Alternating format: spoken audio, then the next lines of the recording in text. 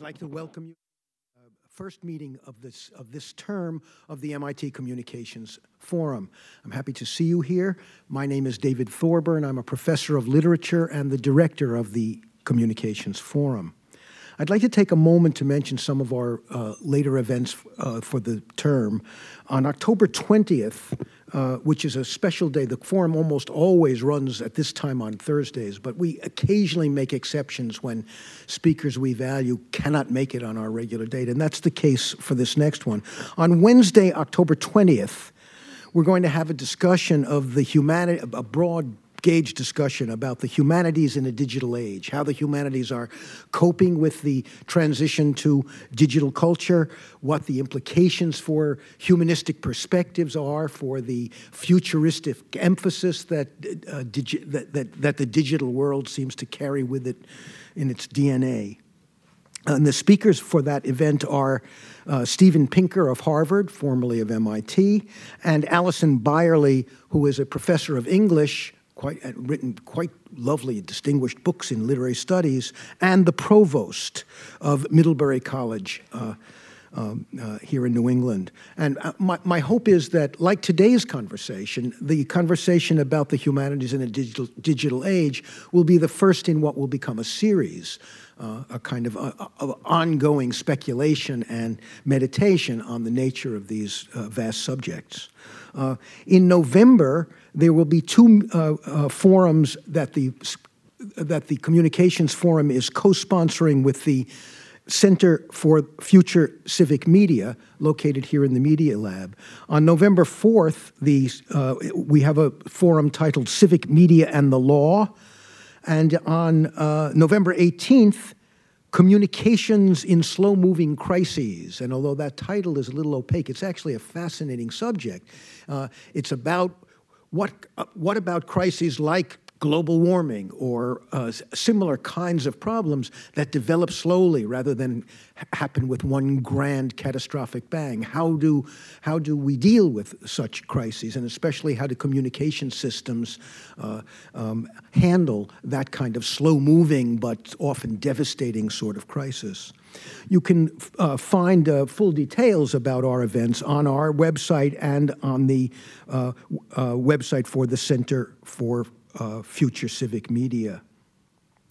I want to mention one final thing that quite a long way down the line, but something I hope some of you will be thinking about and plan to attend. In the spring of this year, the Communications Forum and MIT's Comparative Media Studies program will collaborate once again on what will be the 7th Media in Transition Conference. And every other year we run this a conference under that broad rubric, and these conferences deal with certain somewhat more specific aspects of the hurricane of change and transformation which we seem to be living through. There was a time in my own sense of these things where I thought, well, as with older moments of destabilizing transition, the one we're in will surely have a terminus point. I'm beginning to think that one of the ways in which this one is different is that it's endless. That it's as Thomas Pynchon says in Mason and Dixon, we may be living in a ceaseless spectacle of transition. And if that's true, learning to deal with change, learning to deal with a sort of ongoing instability is a major problem. And that will be one of the fundamental themes of the 7th Media and Transition Conference. And we hope to specify or concretize it by having various kinds of practitioners and media practitioners and academics address the question of how they're dealing with, or how we might think about dealing with this endless churn of convergence and hybridization and the emergence of new media of communication, apparently, or new formats of communication, apparently every other week. So I think that'll be an exciting and significant event. I hope some of you will think of attending, and some of you will think of will consider delivering papers at the event. There'll be fairly shortly. There'll be an elaborate website posted, and people the mission statement will be posted there, and there'll be an invitation for people to submit proposals to deliver papers. It's my great pleasure now to introduce our two speakers. Perhaps I ought to mention something about today's format. Each of our speakers will give brief 15-minute introductory talks. We talked about this beforehand, and they understand that I'm going to rule the time frame with an iron hand. When they get to 12 minutes, if they get that far, I will remind them, and at 15, I will shut off their microphones if they don't stop. The forum is about conversation and dialogue, and it's important that even very learned speakers embrace the dialogic mission of the Communications Forum.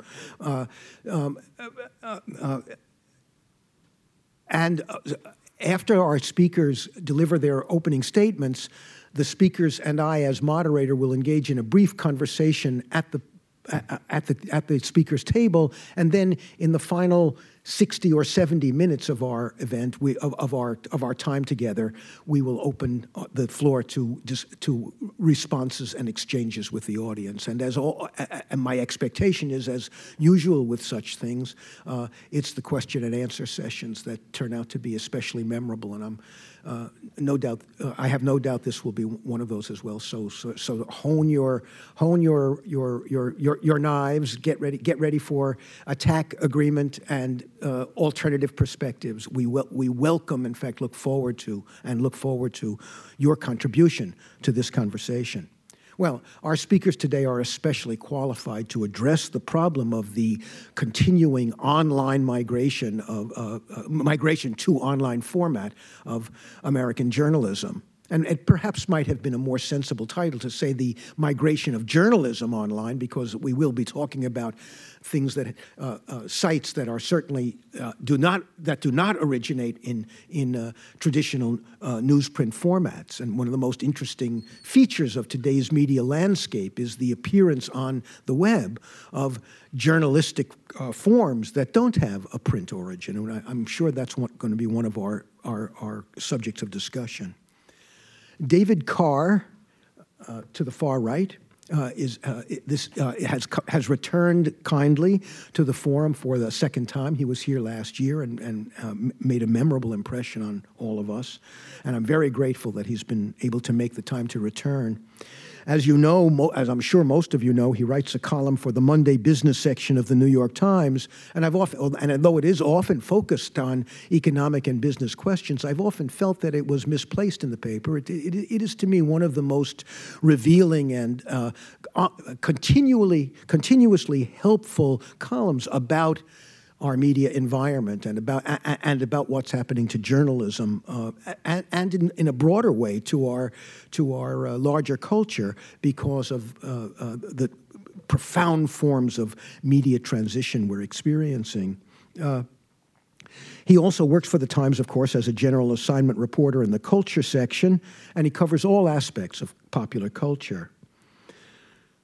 Prior to working at the Times, he was a contributing writer for the Atlantic Monthly and New York Magazine, was the media writer for Inside.com, a website that focused on the business of entertainment and publishing. He also has served as the editor of the Washington City paper, where he wrote a column called Paper Trail, which was also about media issues in Washington, D.C. David is also the author of quite a wonderful and courageous book entitled Night of the Gun. A reporter investigates the darkest story of his life. And colleagues of mine in several English departments have told me that they're adding it to their courses, David. I meant to mention this to you. They're adding it to their courses in autobiography, in American autobiography. It's a very powerful book.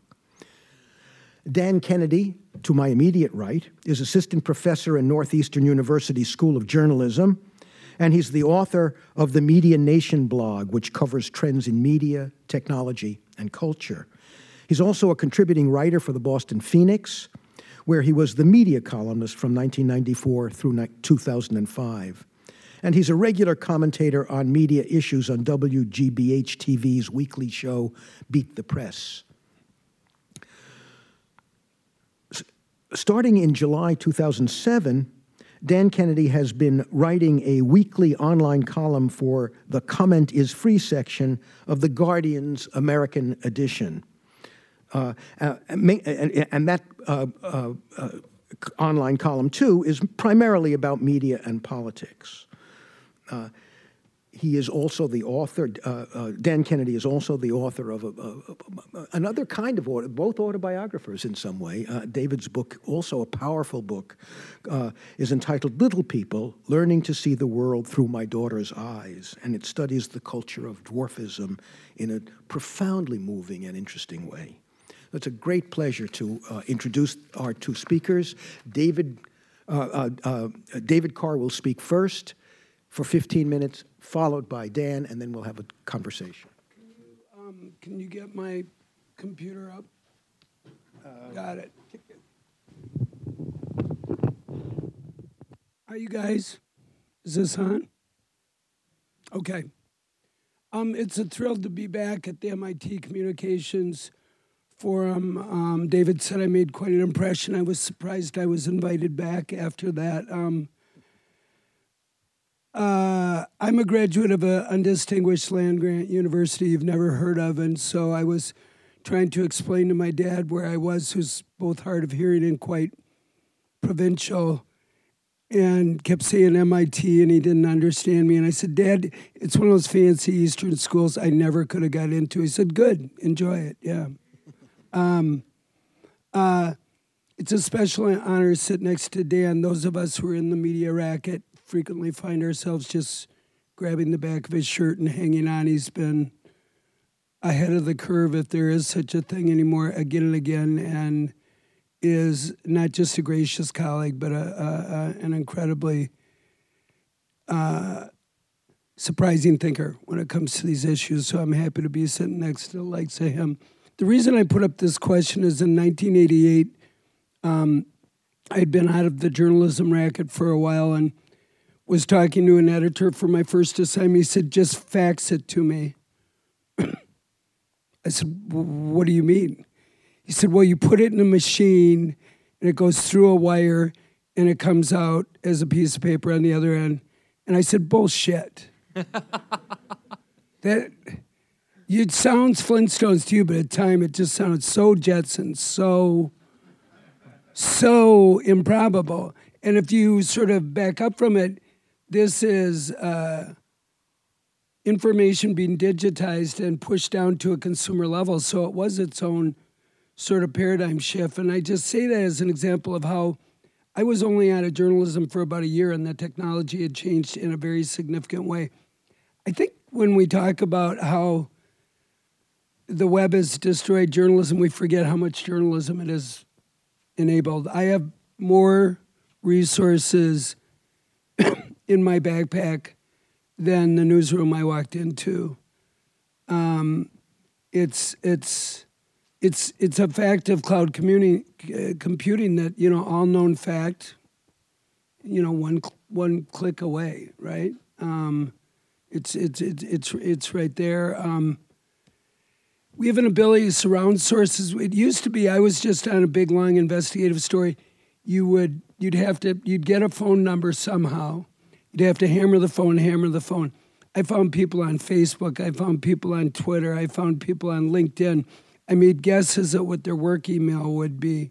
And in part, all this technology has become so transparent that we don't even notice it anymore. I also think these distinctions, when we're going to talk about old and new media, which I want to talk about more later, just really doesn't happen anymore. I mean, everything is hybrid media.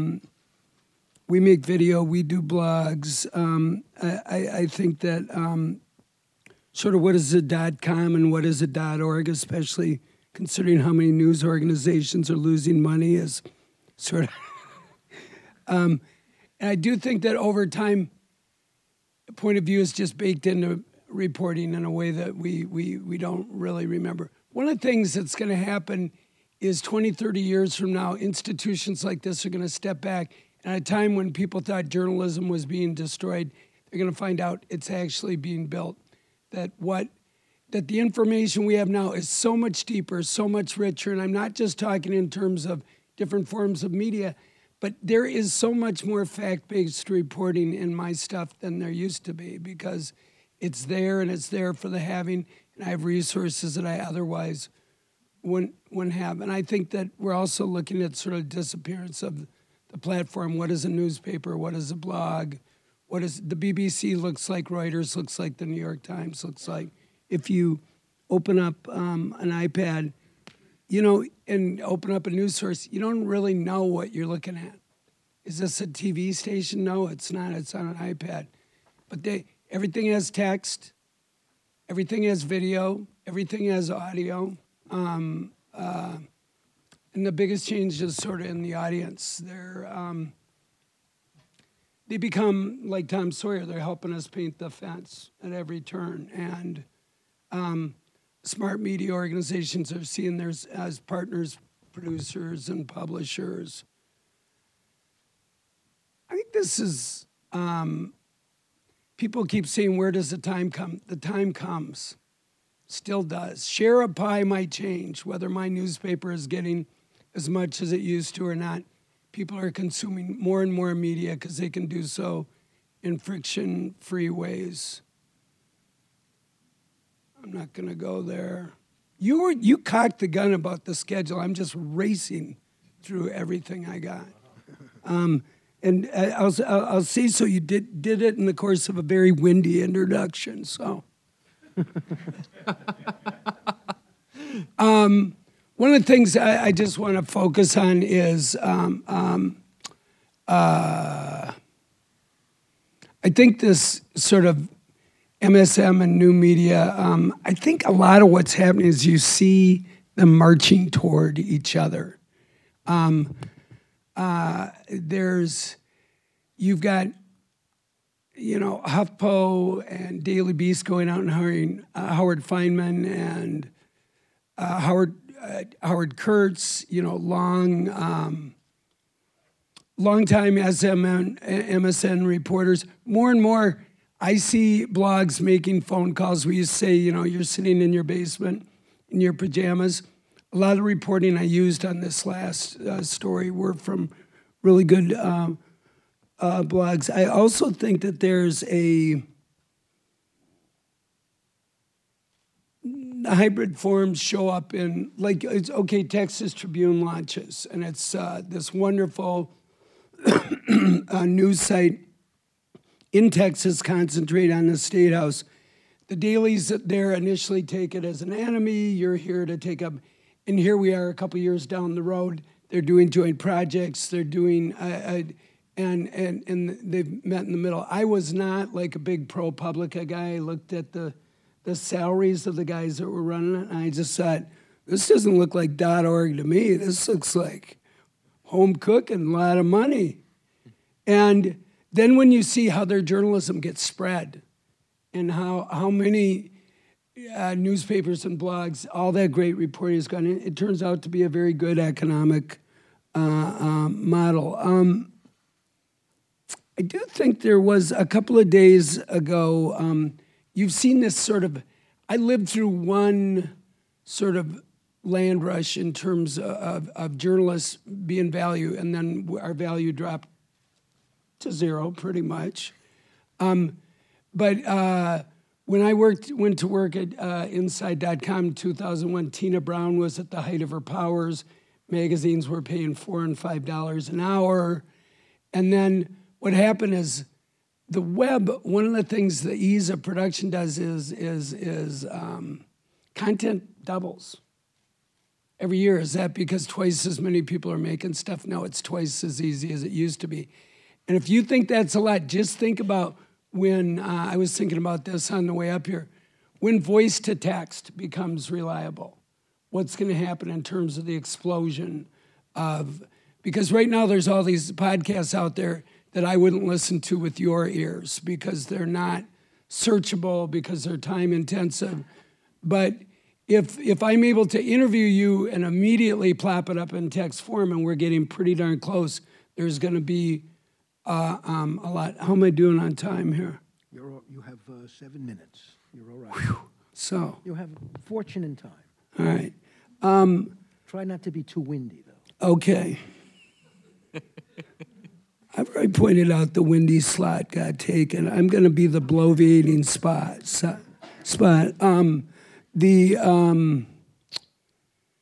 it's weird to watch Yahoo and AOL, which, were portals, and we're just going to aggregate. And now what are they doing? They're out there hiring as many voices and as many journalists as possible. I think what we're heading toward is news sites being, and Ken Doctor, I think, wrote very well about this, a sort of series of federated verticals where the writer is known, they've developed a brand either through their work or through social media, and they begin to come up with any number of names all federated under a sort of a single flag. And you're seeing some of that take place. Peter Goodman, who was at our paper, went to work at HuffPo. Yes. Howard Kurtz went to work at Daily Beast. Howard Feynman, HuffPo. There are other examples as well. And I think you might see a little bit of bifurcation between commodity news, that which is good enough, and then an overlay of analysis and commentary from people like Dan, who are known for having a certain level and area of expertise. I thought that Michael Shedson, the guy that did, he was like I think the more industrious, no, I don't want to say that, half of the Downey report, probably had to actually write the sucker. And which was, I thought, a great place to sort of start. He recently set up what I thought was a smart sort of triptych around what could happen with the media business. One would be a restoration. Ad cycle comes back. As many people as remain, there's a new kind of stability there. And then the second tier he came up with is a diet with supplements, meaning that there's new collaborations, new efforts on the cost side, gradually moving from, we're kind of in the newspaper business, we're in a trucks and manufacturing business, getting out of that business. As we make adjustments on the cost side, maybe we can start to live on the revenues that we're making. Plus new collaborations like the Baltimore Sun and Washington Post now share sports. So there's sort of a middle ground. And then he also talked about a mixed economy, which would be your BBCs and your NPRs collaborating with a variety of sort of local sites. Craig Newmark, who knows something about nonprofits, suggested in 2020 that NPR would be the dominant news brand, and they certainly have been aggressive in expanding. I think that when we look at these new forms, like myself, I did kind of this reverse migration where I was working for a .com that blew up and went back to mainstream media. I doubt I would leave my current job to go to a new media job just because if I'm going to work in journalism, I'm sort of hooked on this microphone that I have. I mean, right now I have over 250,000 followers on Twitter. If my last name wasn't New York Times, I think that'd be about 250. And I think you could wipe out quite a few of those zeros. And you do get hooked on that. The other thing is, and I thought about this because I did a very big heave for the New York Times the other day that was on the front page above the fold and all the nonsense that goes into that, which is layers and layers of copy editing, of fact checking, of getting it. Watching a big newspaper is like come together is like watching a very big train move down a very small track. And it's incredibly ungainly enterprise. And I ended up almost catatonic from it. And I thought, this totally isn't worth it. And then the next day, boom. A story that just took the corner of the debate and just shook it up and down in a way that no matter how articulate my post would have been, would have done. And I watched it bounce on Twitter. I watched it 400 reader comments. I watched NPR pick it up. I was happy to appear in all these different forms, and I think going forward to suggest well, I'm from new media or I'm a crusty old media guy is not going to get it. I think very soon, whether it's looking at it on this or on this, or as the television becomes more enabled, there won't be new media, there won't be old media. There's just going to be media. Thanks. Thank you, David. Am I on? Okay. Can we switch computers? Okay,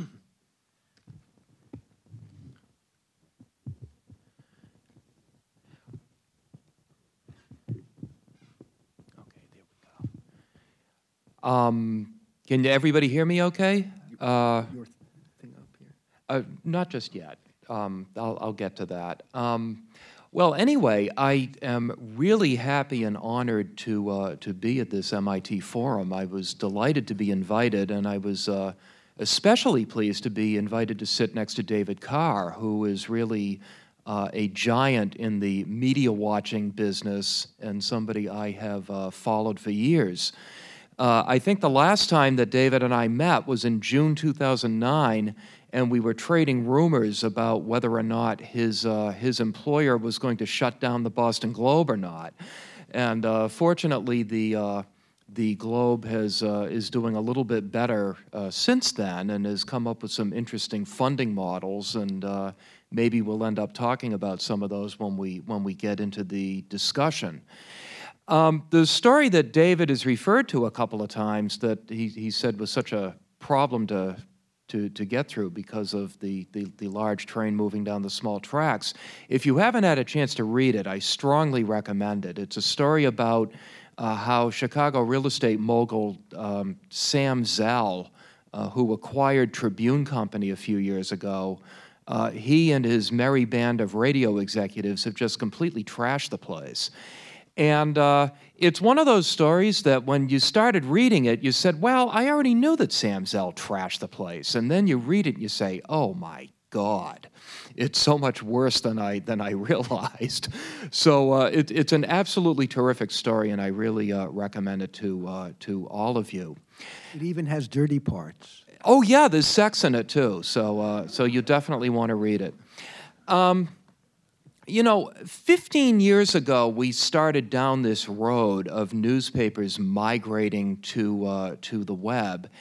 And when we first started down this road, it didn't seem illogical to suppose that once we had gotten rid of the massive printing and distribution costs associated with publishing a traditional newspaper, that the advertising that would flow in would result in a bright and happy new era for everybody.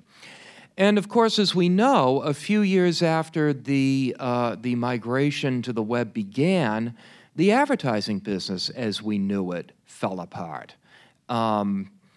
Craigslist has pretty much wiped out the classified market, which supported 40-45% of most newspaper revenues.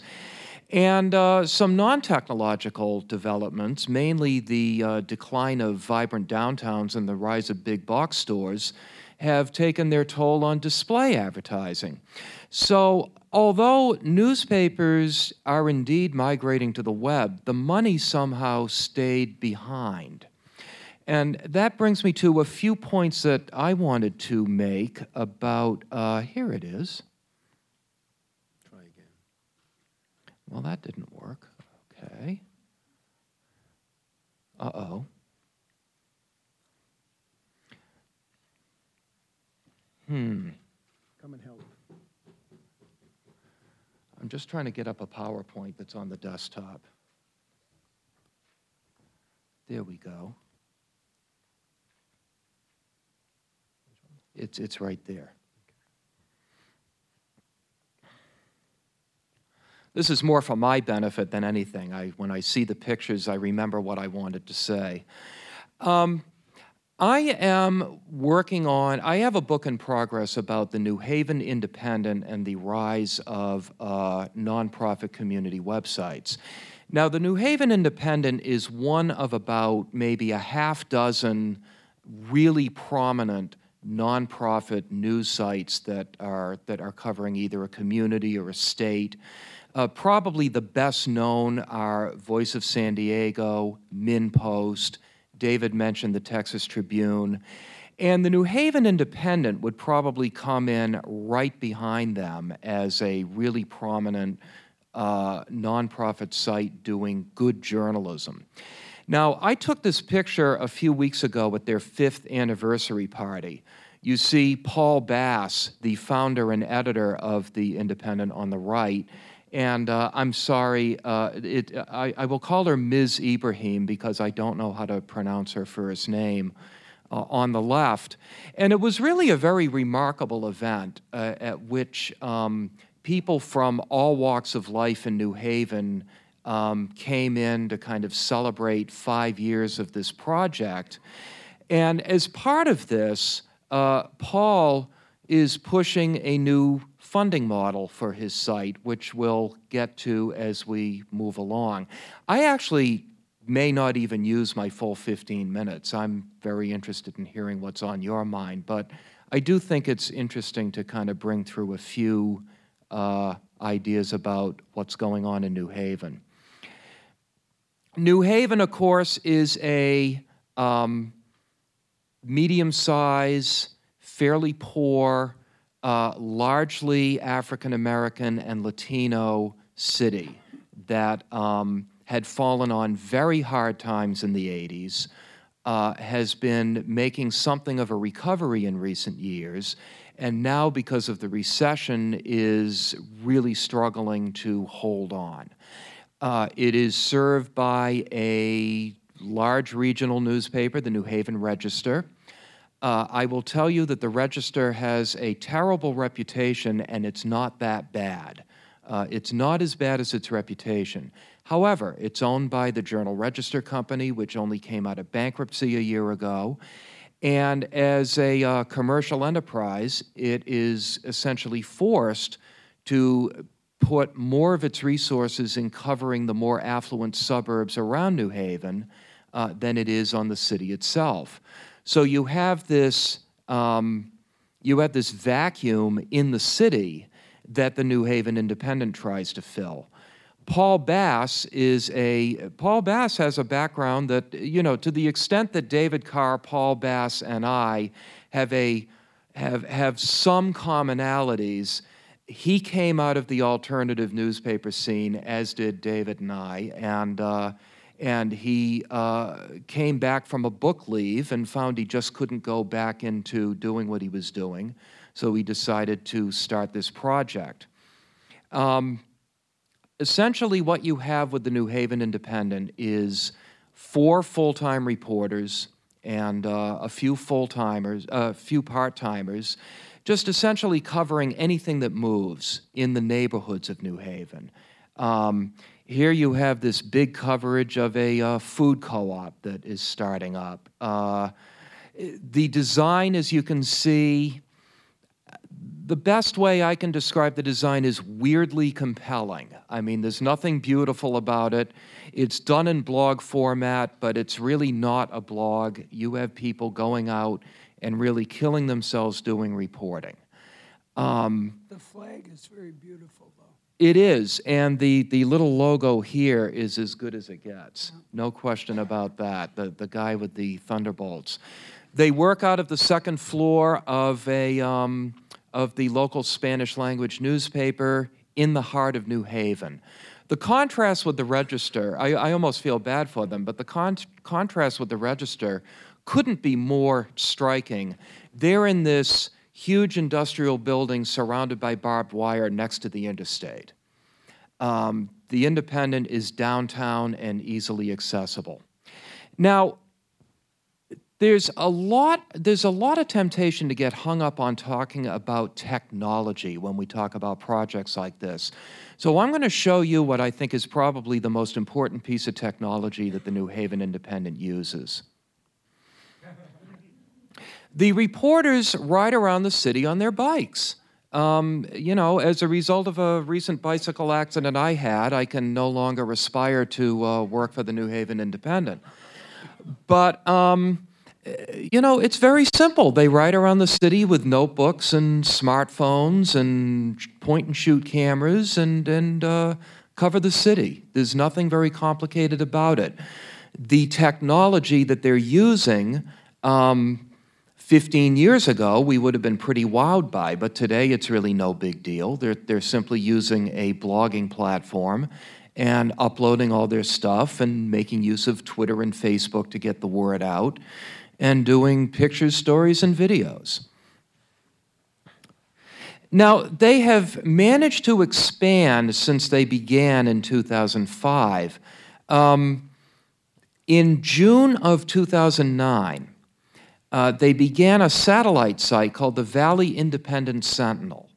The Naugatuck Valley, which are some of the grittier suburbs in and around New Haven, if we were analogizing this to Boston, we're talking more Malden, Medford, Everett, Chelsea, not Wellesley, Weston, Newton, and those kinds of suburbs. They had been without their own daily paper for about 20 years. A corporate owner had come in and just one day shut it down. Here in Greater Boston, we're still used to every little town having its own weekly, oftentimes a daily. Connecticut has lost a lot of this. So they started this satellite project that covers 5 towns near New Haven. They got some night funding for that, and so they're doing that. Actually, you see their Twitter feed over here. Their Valley satellite operation is actually a little bit more advanced technologically than New Haven, just because it better reflects the people who are doing the Valley. They did this wonderful thing a few months ago where they used a droid to do live video of some sort of an eating contest in a local diner. I mean, you have to love local news to get into that, but it was great. It was really a great thing. They have a State House Bureau. A young woman several years ago acquired a one-person State House website called the Connecticut News Junkie. And her name is Christine Stewart, and she provides State House coverage not only for her own site, but to the New Haven Independent. Now, in addition to nonprofit models, there are also for-profit models of doing small-time community journalism. There were 2 kinds. There's the locally owned. This is the Batavian, which was started by Howard Owens a few years ago, former big wheel at Gatehouse Media, and they eliminated his job, and he said, "Can I take the Batavian with me?" And they said, "Be my guest." And so he's making a go of it there. There's BaristaNet in northern New Jersey. My hometown. Your hometown, Montclair, New Jersey. Very nice downtown, by the way. There, closer to home, there's a network of sites called CentralMassNews.com, started by a local advertising executive and a former editor for the Metro West Daily News named Jennifer Lord Paluzzi, who got laid off, and now she finds herself editing a thriving web of for-profit community websites. That's sort of the locally owned model. There's also the corporate-owned model. There's the Wicked local sites that are owned by Gatehouse Media. There's the Yourtown sites that have been launched by the Boston Globe, which are expanding by leaps and bounds. And there's Patch.com, which is owned by AOL, and which also seems to be expanding into every town. I don't really understand the Patch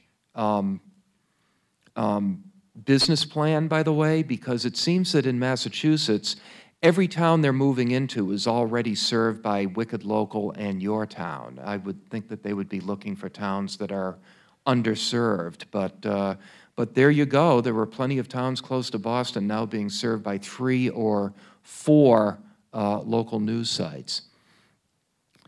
What's odd about this is that at the moment, at least, nonprofit is more lucrative than for-profit. To go back to the New Haven Independent, Paul Bass's budget is about $500,000, which isn't bad at all. Now, currently, he gets about 75% of his funding from foundation grants, and about 25% of it is from contributions, donations, sponsorships, that sort of thing. They are embarking on this quest to try to flip that around so that in a few years it would be 75% contributions and 25% foundations. What you see is it's similar to the public radio model, is what they're aiming at. The difference, of course, is that public radio is hitting up a much larger area, tends to be very affluent, well-educated, people with money. What Paul is trying to do is quite a bit more challenging in that he's trying to get contributions out of a community that is smaller and largely poor and minority. On the other hand, his costs are much lower.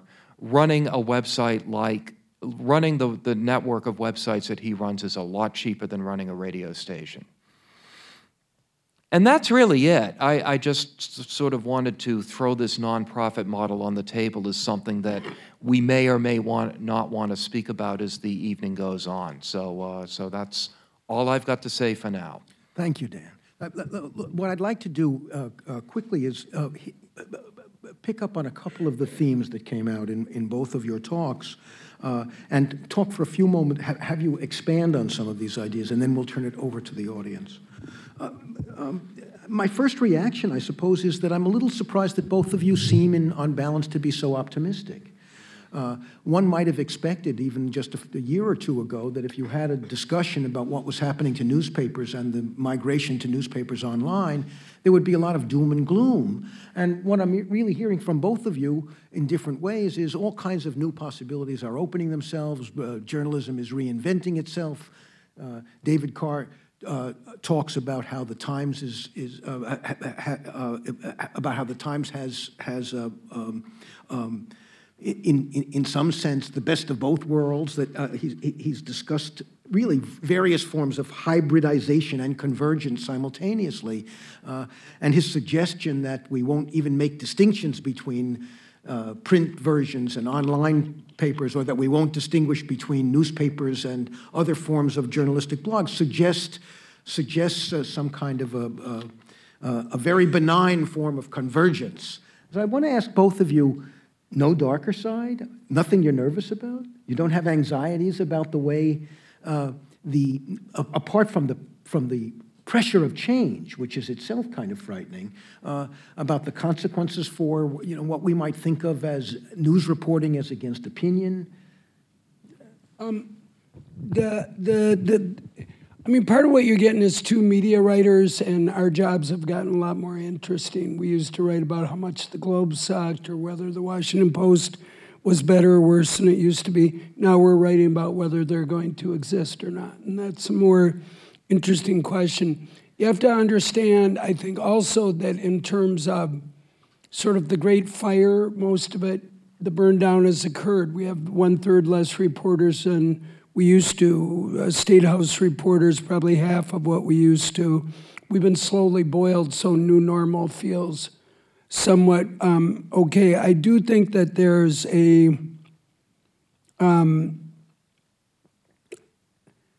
there's sort of problems. I mean, Paul Bass is like an exemplar of all that is good and true in our business. And I don't mean that in a crunchy granola way.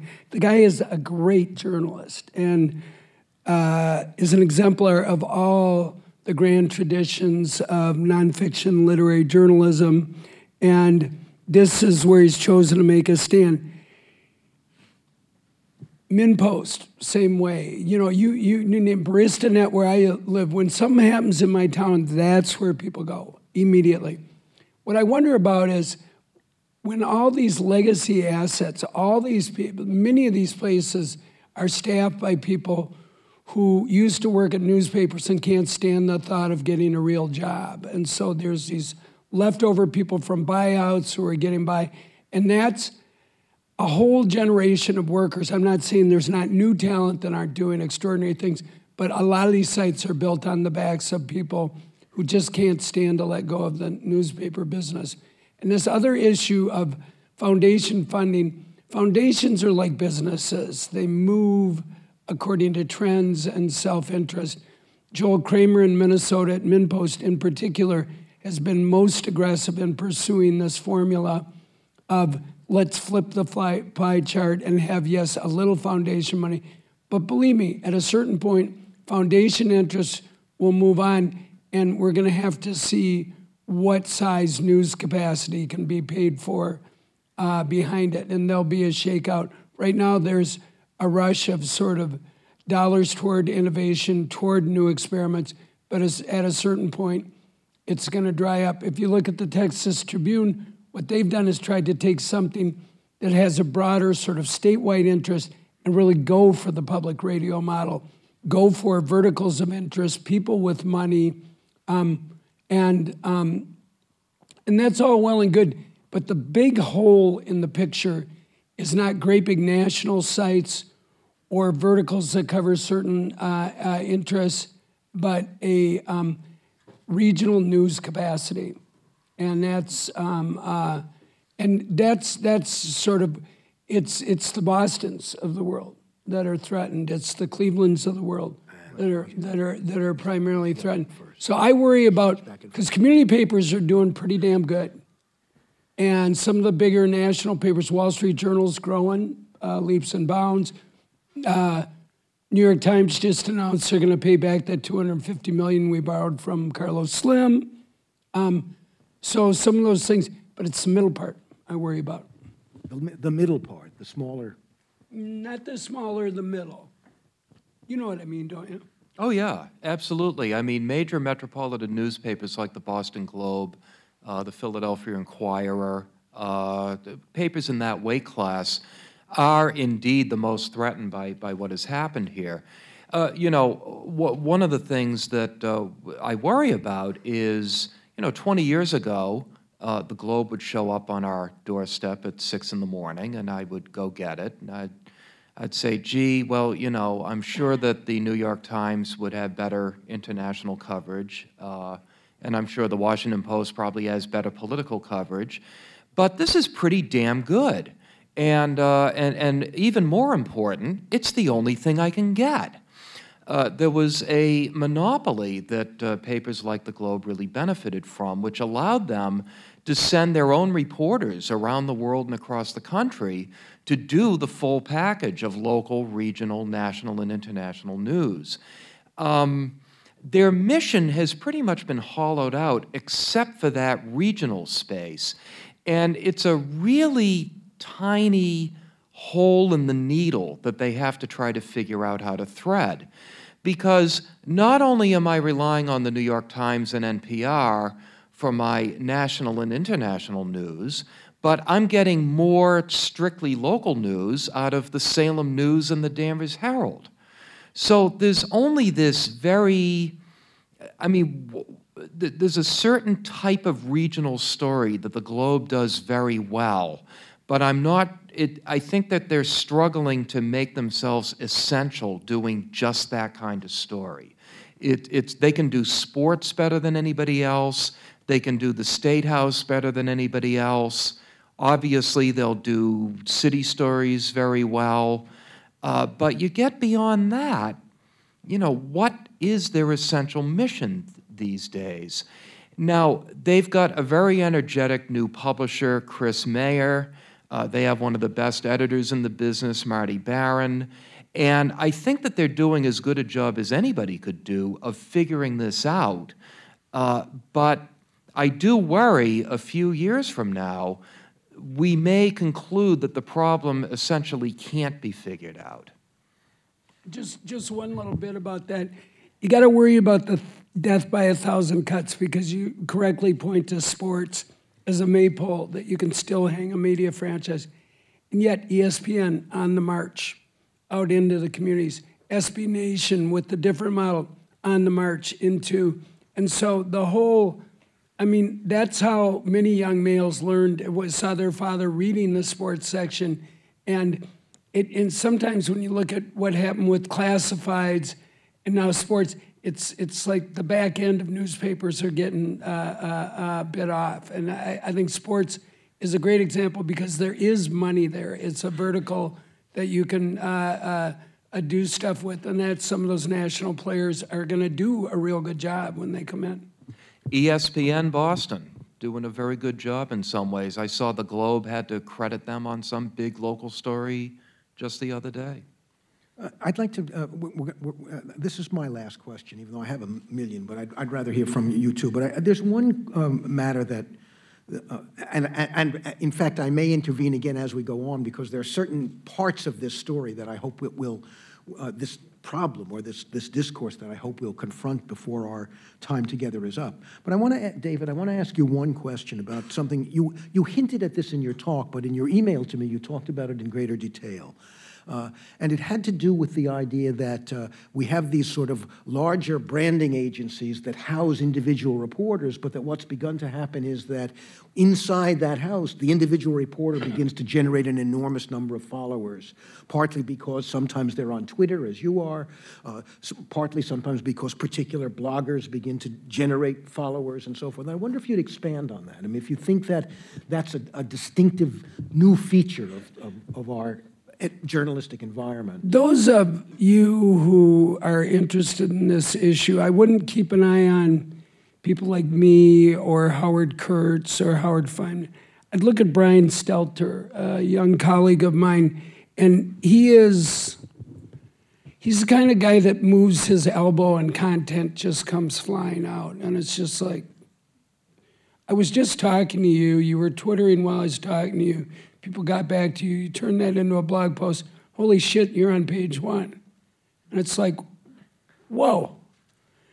The act of consuming media and producing media is not two discrete acts in the native digital generation. So you have this guy that is just monster productive, super smart, a great colleague, well-voiced, great connected, and he's at, I think 22, we hired him, and he immediately became a star.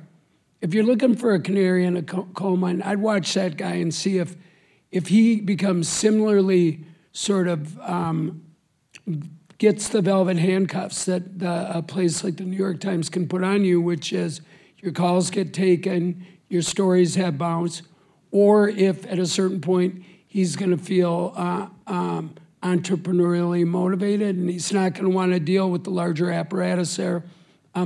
It isn't enticing new people in, it's keeping them excited and producing sort of going forward. And they will build out brands. I mean, when my Twitter started to get kind of big, they said, you've got a picture of like 3 old ladies as your avatar.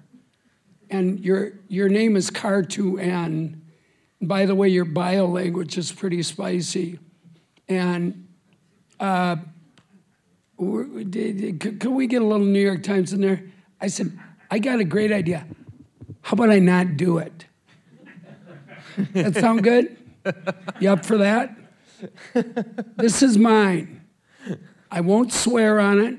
I won't embarrass you. I have whatever chip you guys have issued and put into my rear end, deeply embedded in me, and I won't embarrass you, but please don't tell me what to do with this Twitter, because I know what I'm doing. That negotiation is an interesting one. And the Times, oddly enough, which is not exactly a sort of give it a whirl place, has their pattern. You don't see us with a bunch of rules around Twitter. Brian Stelter, my colleague, got in a jam for tweeting a meeting that we're having. Was there some big wrist slap or new edict or da-da-da? No, they just said, geez, wish you wouldn't do that. And that was it. We just kept going. I always, right before I hit the button on those 140 characters, I think, what would my editor think of this? That's okay, and push it. I pushed the button on a few I regret, but I do think that there's now a negotiated space between the larger brand and the smaller brands that make it up. Well, one implication of what you're saying is that today, that journalists and reporters today have to, in a certain sense, be masters of the immediate communication technologies in order to proceed. That they can't just be writers any longer. They have to be ready to do video, to do tweeting, to do blogs, that sort of thing. I had a weird experience where I covered the Oscars for 4 years, doing blogging every day and making video. And I went out to the West Coast to the Globes or something like that. I walked up to Brad Gray, who runs Paramount. I said, "Hi, Mr. Gray. My name's David Carr. I work at the New York Times. I cover the awards for." He said, "I know you. I have you on my iTunes." He was getting a steady feed of my videos every single week, and I hadn't even thought of the implications of this guy hasn't met me, and yet he has. And he was like more than willing to talk with me and stuff. And that was a light bulb moment for me. You know, I would add to that the New York Times really seems to get a lot of this, and you contrast that with the Washington Post, which, frankly, I think in a lot of ways is just utterly lost these days. Interestingly enough, a year or so ago, the Post handed down this series of edicts for how people need to behave on Twitter that was just hilarious. It was just widely mocked by everybody who read them. And Howard Kurtz, then still safely ensconced at the Washington Post, put out a tweet that said something to the effect of, "From this point forward, I will only be tweeting recipes." And you see what happened. I mean, this week he announced that he's leaving for the Daily Beast. And I know one of the first things he was asked was, does the Post's rather troglodytic policies involving social media and other new forms of media, did that have anything to do with your decision to leave? And of course he's saying, "Oh, no, it had nothing to do with it." But, the Post just lost one of their biggest assets, and a year ago he was making fun of them for not getting where our business is going. So it's hard not to draw the conclusion. You have to, as a writer, just say, "Let me get this straight. You'll put me on the front page of your paper. You'll trumpet me everywhere. You'll put me on issues of public moment that have tremendous implications into the lives of everyone. But you don't want me to tweet." There's just, you have to buy into the entire asset and trust that she or he is going to do a good job for you on all platforms, regardless of what it is. It's not like I'm going to get up here and say a bunch of swear words, shit, just I'd try it, and make the New York Times look horrible. But at the same time, I'm going to be me, while I do it. Now it's time for the audience to intervene, ask questions, respond. Start here. There are microphones. It'd be good to speak into the microphone. This is recorded for some audio posterity, so identify yourself as well as Mark Tomizawa, 6 Degrees of Innovation. We're creating a commons where unspeakable good ideas about the civic infrastructure of our country, our neighborhoods, can get an honest hearing so that people from a lot of different sectors and silos can stop being professionals, talk about really good ideas that they could never mention at work. I'm fascinated by all this. I just want to share something and see if you have a response to it. There's always been a fight between institutions and the people who control top-down and creative talent. And if you look at all the industries this happens in, Hollywood tries to control the artists. The recording industry tries to control the artists and their output. This is very old. 1913, there was a report called The Iron Fist of the Oligarchy. And it was a leftist guy who said, "Why is it that all my favorite organizations end up crushing the people they're supposed to help?" There is this tendency of institutions to crush individuality. Some of that is practical. They create order, but in creating the order, they eliminate the in-between that is innovation. It's the in-between stuff that moves everything forward. And the classic business example is Polaroid, where they had instant photography of the chemistry variety. And it was fine until people started walking and saying, "Oh, digital, get out of my office. We're chemists." If you look at all this that we're talking about, we see the same wars going on. The TV people saying, we can't do that, that's not TV. The platform wars. So I'm curious about whether anyone has taken the black box approach that was used to create the stealth bomber, for example, where you protect a ring of innovators within the organization and you give them free rein. It's like a charter zone within, an enterprise zone within the major organization. And you let them experiment like crazy. When the head of the Miami Herald, what's Tom's last name? He was editor, he's now at BU. Fiedler. Oh, Tom Fiedler, yes. He pushed everybody in. He says, we're now all digital. And they went, what? Aren't we going to deliberate? He says, no, you're in the deep end. And that actually was the key, because then everybody had to find somebody who knew how to help them do the thing they didn't know how to do. So in that, the younger journalists learned the older best practices, and the older journalists learned how to be like network animals. And people came up and thanked them afterwards. If they had deliberated, they never would have gotten there. So the implicit, I guess the questions are we having too much deliberation and not enough free-form experimentation? Are we creating any zones of innovation within traditional media? And if not, are outside people needed to be kind of network inside outsiders so you have co-conspirators in the process? So thanks for being here. I hope there's a question in there somewhere that you like. I have like a very short reaction to that, and that is, I think on the journalistic side of things, news organizations do not get nearly enough credit for being innovative. I think there's been a tremendous amount of innovation in journalism in the last 10 to 15 years. The real problem is that the advertising business fell apart. And if there's any innovation to be done in figuring out how to bring news organizations and advertising back together, I think maybe that's where some of the focus ought to be. Three things. One is we do have a skunk works upstairs at our shop where all these propeller heads and mad scientists do God knows what. And every once in a while they come down and we have a real exchange with them. Like one of their real hot dogs is now a blogger for us, you know, and there's been back and forth. So that's one thing. Another thing, I think the difference between us and the Washington Post is they kept their two enterprises discrete for a while.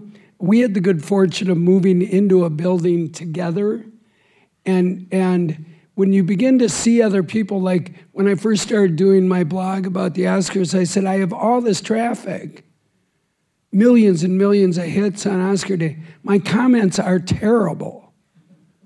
And the guys next to me just said, oh, you want comments? And they just like hit a few dials and told me, look, end in a question mark, solicit participation, be provocative at the back end of your post, and also it all comes in.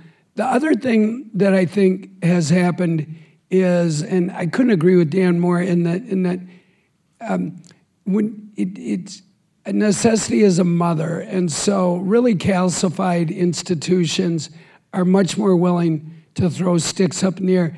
Last spring, I said, you know what? I'm going to do, people are consuming video.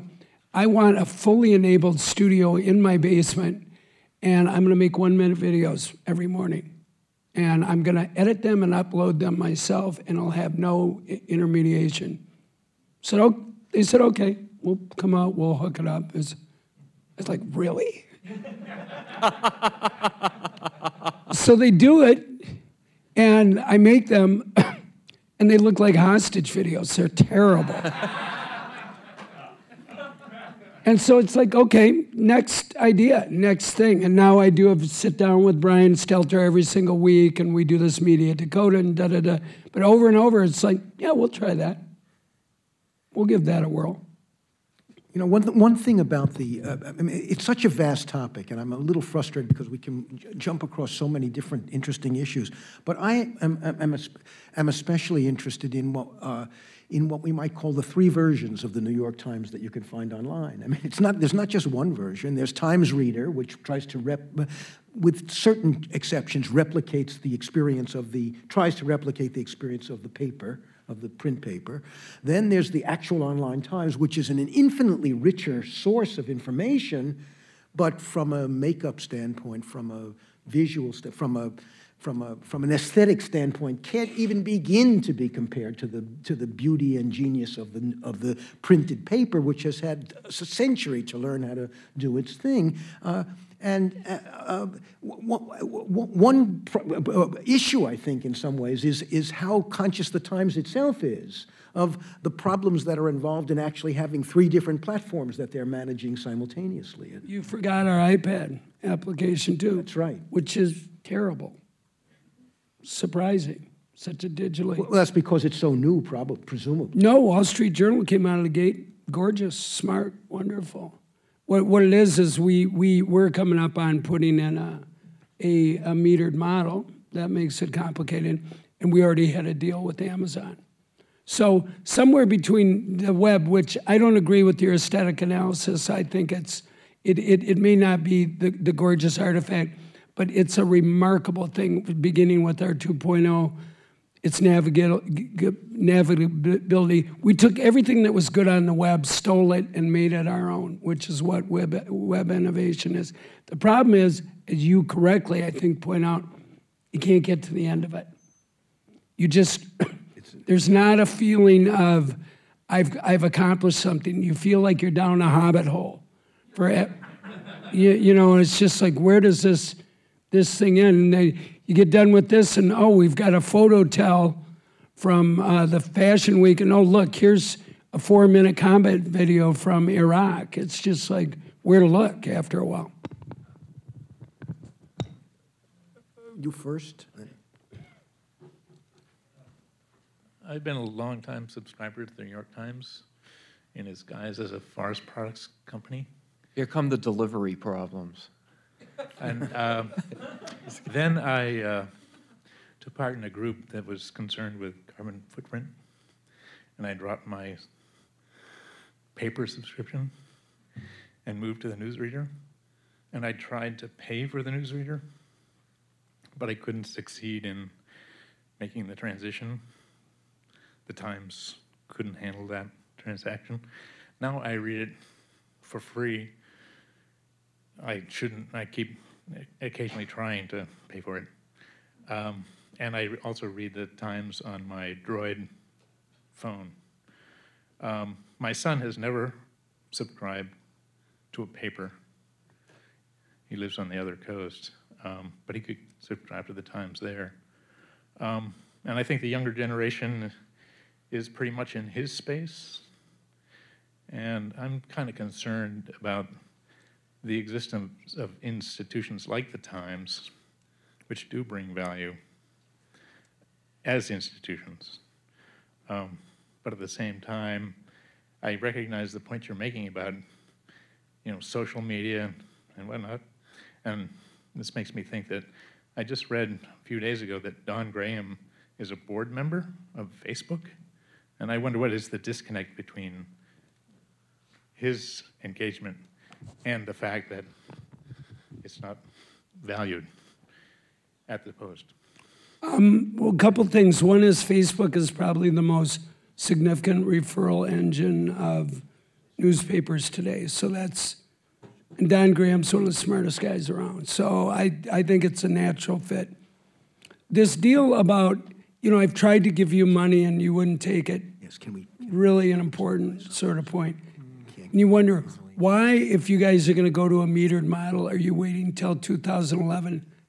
Because it hasn't gone very well in the past. We're looking at getting in an e-commerce business, and we don't want a third party. We don't want Steve Jobs between you and us. We want to own all the customer data. Once we got our dirty little hands on your credit card, we can do all sorts of things with you, and we can move you along a vertical axis of value. We've had a good luck with maximizing consumer revenues with people that we have. We're working hard to get it right. One other thing you should think about, and I think the FT has demonstrated this, is, okay, your kids probably not going to be visiting the New York Times 20 times in a month, so they're not going to bump up against our wall.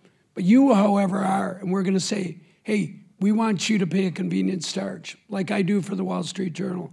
I could get the Wall Street Journal, any part of it that I wanted, because I know how to work the web.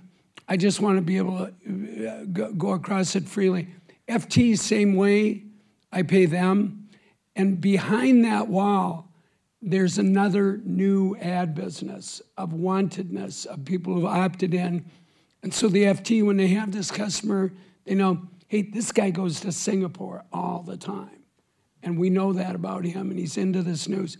You end up, so we don't have to just sell against Huffington Post or sell against Gawker, and that we can, behind this wall, develop a new ad business to go with these new consumer revenues. I'm not saying it's going to work out or it's going to be great, just that that's one of the possibilities.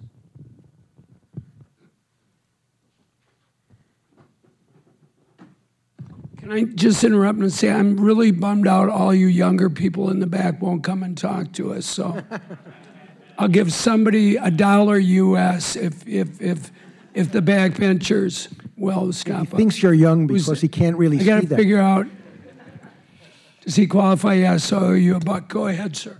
Hi, I'm one of these old-fashioned people who still gets the Boston Globe and the Somerville Journal delivered to me. I'm not quite sure why I'm still getting these print editions, because it seems like by the time I look at them, I've read a lot of what's in them already. So my question is, at what point do you think those are going to go away and there's not going to be a print edition of, either our local weekly or, big national New York Times?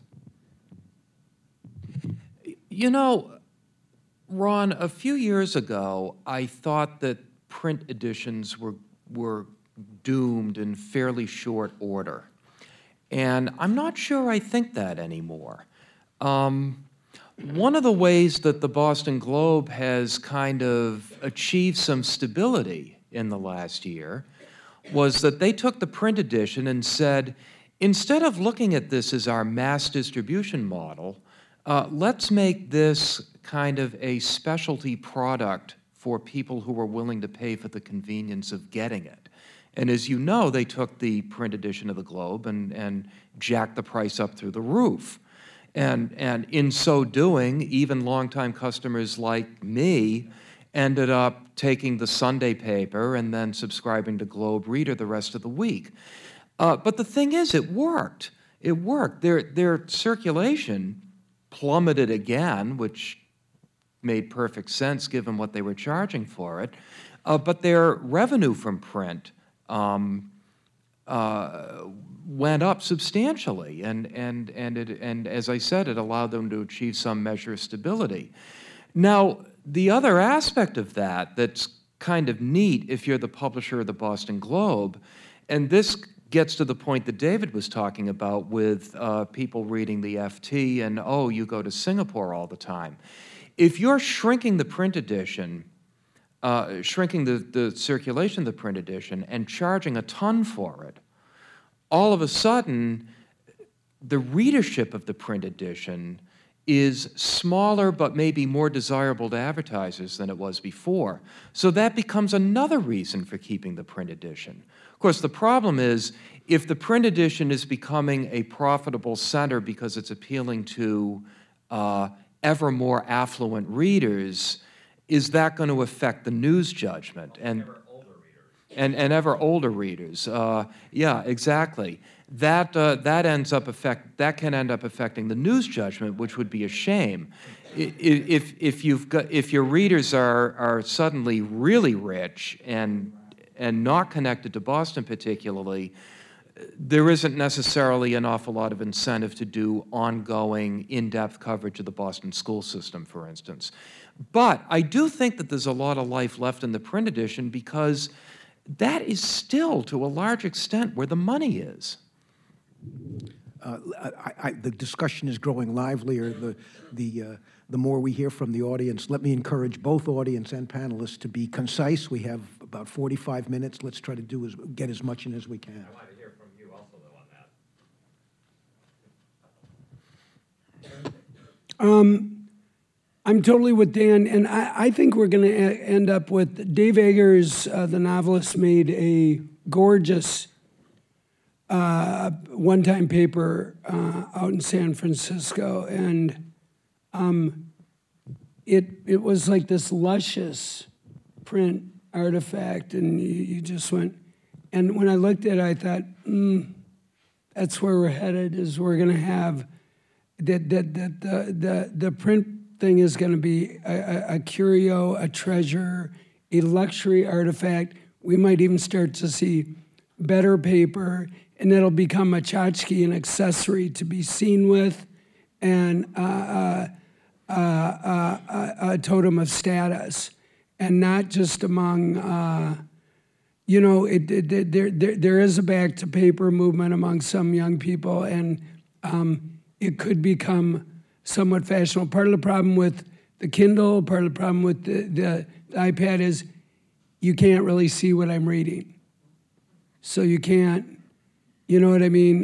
There was a woman across the street from me that was reading Winter's Bone, and I just said, I totally just read that book. Isn't it great? And we had a wonderful time, and I assigned meaning to her having that.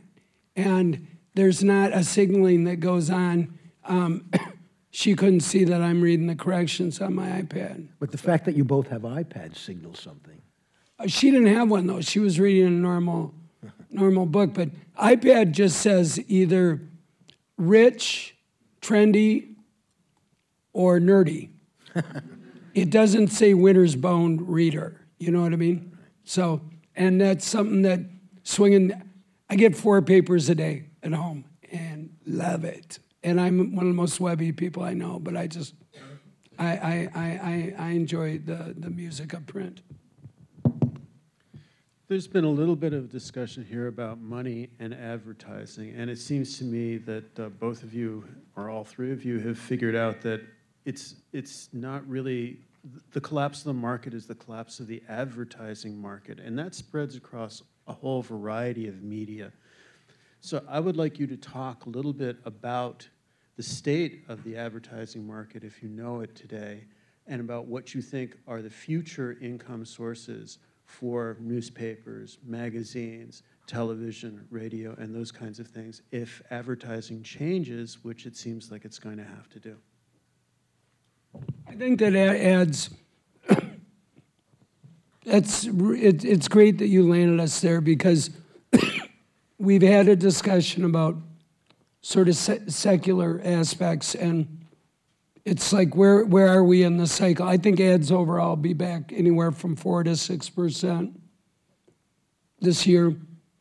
What is slice of pie going to be? Who is going to get what? That discussion, I think, is. I think the smartest thing that got said here, which is what Dan said. The publishing model came onto the web real lickety-tickety-boo. It was great. When I worked at Inside.com in 2000, I thought, this is an amazing technology. I published an item about the president's airplane, the campaign plane. Within 40 minutes, lit up, followed, and I just went, wow, this is amazing. Problem, the ad model that came with it, at first we thought it was dollars for dimes. Now it turns out dollars for pennies, because there's no scarcity of content on the web. And all content is commoditized, and sites like the Huffington Post and Gawker have been able to replicate not just our content, but our audience away from us. And so we end up competing with them.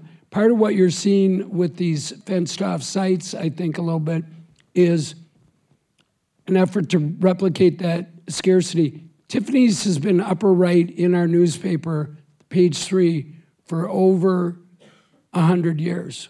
Every single day, they're there. Until we beef up the ad side and figure out, how do we replicate the idea of scarcity in a placement on the web such that we can leverage price up from pennies to dimes, maybe one day dollars. That's the big fight. Print has tried to do video, like I was making these videos, and I just did about the Oscars, and they said, we want you to do more and more and more.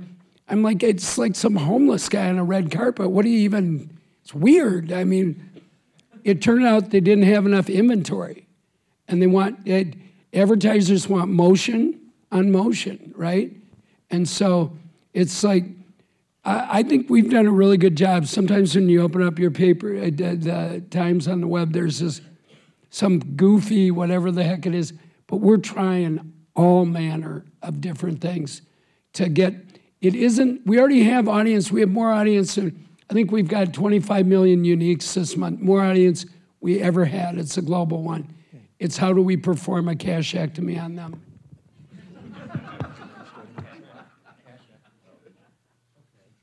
Sure.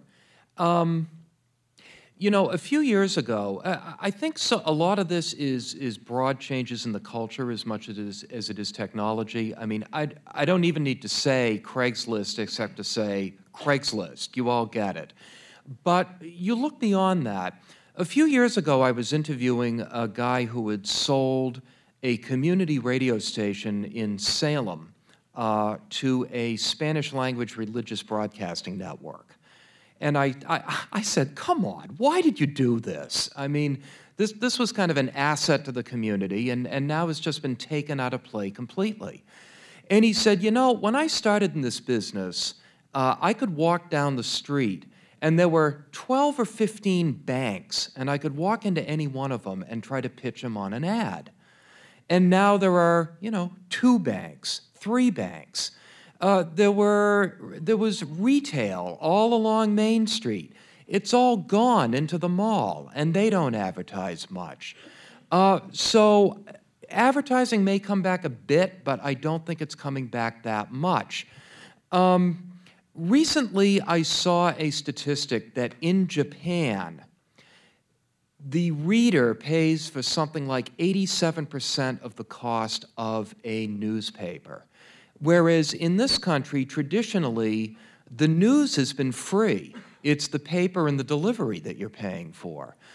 So I think that if we're going to preserve journalism, preserve professional journalism, and by the way, it's not 100% clear to me that there's a huge desire to do that. But if we're going to preserve that, we are going to have to move toward a model in which the user pays for a much larger share of the content. Now, I mentioned the New Haven Independent and nonprofits. That's kind of an indirect way of the user paying for the content through foundation grants and contributions and things like that. The direct way, and we're starting to see this more and more, is through news organizations like the Boston Globe, like the New York Times, beginning to charge for certain types of electronic delivery. Both the Globe and the Times are going to continue to have substantial content on the web that will continue to be free. They're pursuing 2 very different models, by the way, but basically that's the idea. But what you're seeing is, in addition to charging a lot for the print edition, which I mentioned, you're starting to see charges for different types of electronic delivery that people will pay for convenience. They will pay for a Kindle edition. They will pay for an iPad edition. They will pay for one of these reader editions. It's great. You can download the whole thing. You don't have to have an internet connection after you've downloaded it, and then you can read it on the train. And these are all different ways of getting revenue from the reader, moving away from this idea that that advertising will pay for it all, because we now know that advertising is not going to pay for it all. I do wonder about charging for basic web access. I have a problem with that. As I said, the Globe and the Times plan are both very nuanced, although in very different ways. Maybe they're stumbling towards some sort of a solution to this, I don't know. But clearly the reader's going to have to pay more if they want professional journalism. One thing I want to say about this ad thing, just to slide it over to the digital side, some of you more business-oriented folks. Big, as Dan pointed out, great big national organizations, local organizations say, local, that's where all the money is. And you look at this vast beach of revenues and we're going to have location base, and there's falafel around the next corner and it's the best in town and great, great, great. You're up against the tyranny of small numbers. It costs a lot of money to go and get that money. And unless you're highly automated, unless the advertiser themselves is doing the work, sending you the money to go out and get all those little granular ads that would make a great site, is a huge pain in the ass and is really non-economic as it's currently set up. I'm 20. Well, first I miss your Oscar blog a lot, by the way. I love that. But Thank you. I did. I enjoyed the carpetbagger and the video with the light thing. I'm 26. But I go through this phase every couple of months where I cancel my papers and then I miss them and then I subscribe to them again and have them delivered. It's like a love-hate relationship. We break up all the time. You're just trying to get the discount. And that's true. But one thing that when I have some friends in the press and I talk to them occasionally. But I have a lot. I keep a number of email lists with various groups of friends. And when the Globe came out and said they were going to do the paywall, I just asked them. I said, "How many of you guys? They read Boston.com." And I said, "How many of you would pay for this?" None. And they're all about my age group. None of them. And that just sort of. And they all said they would go to somewhere else and get it for free. And then that occurred to me is, well, what happens when everybody goes to a paywall? Where are you going to go? And it just, how do you change that mentality that news isn't free? How do you make somebody realize that you have, this reporter has to eat. He has to pay his electric bill, and they have to pay for a photographer, and you have to pay for, a recorder and things like that. How do you convince somebody? How do you make people realize that this is something that's worth paying for? Here's a problem that the Globe is facing. This is the website of WBUR Radio, which is the leading news public radio station in Boston. I want to make sure I say that word news because one of my part-time employers is WGBH Radio, and we're more commentary and talk shows and analysis. This is, you take a look at this site, and I think that people at the Globe have to be staying up late worrying every night as to whether their paywall can compete with a free service such as this. And as the website of a public radio station, WBUR.org is always going to be free. Now, is it as thorough and in-depth as the Globe on a lot of these local and regional stories? No, but I think the fear that the Globe ought to have is that for a lot of people, they will find that something like this is good enough. Because it is pretty good. It really is. Now, what the Globe is doing is they're taking their website and essentially dividing it in half.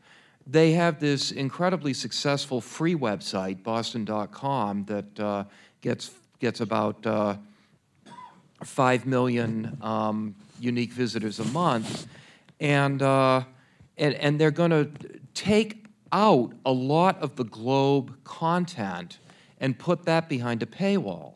So they're trying to figure out how much Globe content will we continue to give away, how much of it will be exclusive to Boston.com. It's going to be very difficult. And I see another really good example coming up here to my right. Make sure it comes up. Okay. It's not just .orgs that are. This is TBD, a Washington news site, and they're part of Albritton Communications, Federation of Television Stations. They're the people that brought you Politico. And let me tell you, I agree with you. Pretty good is, Clay Shirky, I think, coined this. Pretty good is often good enough. TBD is better than pretty good. And when the shooter, and this is what, a 3-month-old site, 4-month-old site, when the Washington, the guy took over Discovery, hostage situation, TBD went crazy. And what did Washington Post end up with? A video feed from TBD. Humiliating moment, a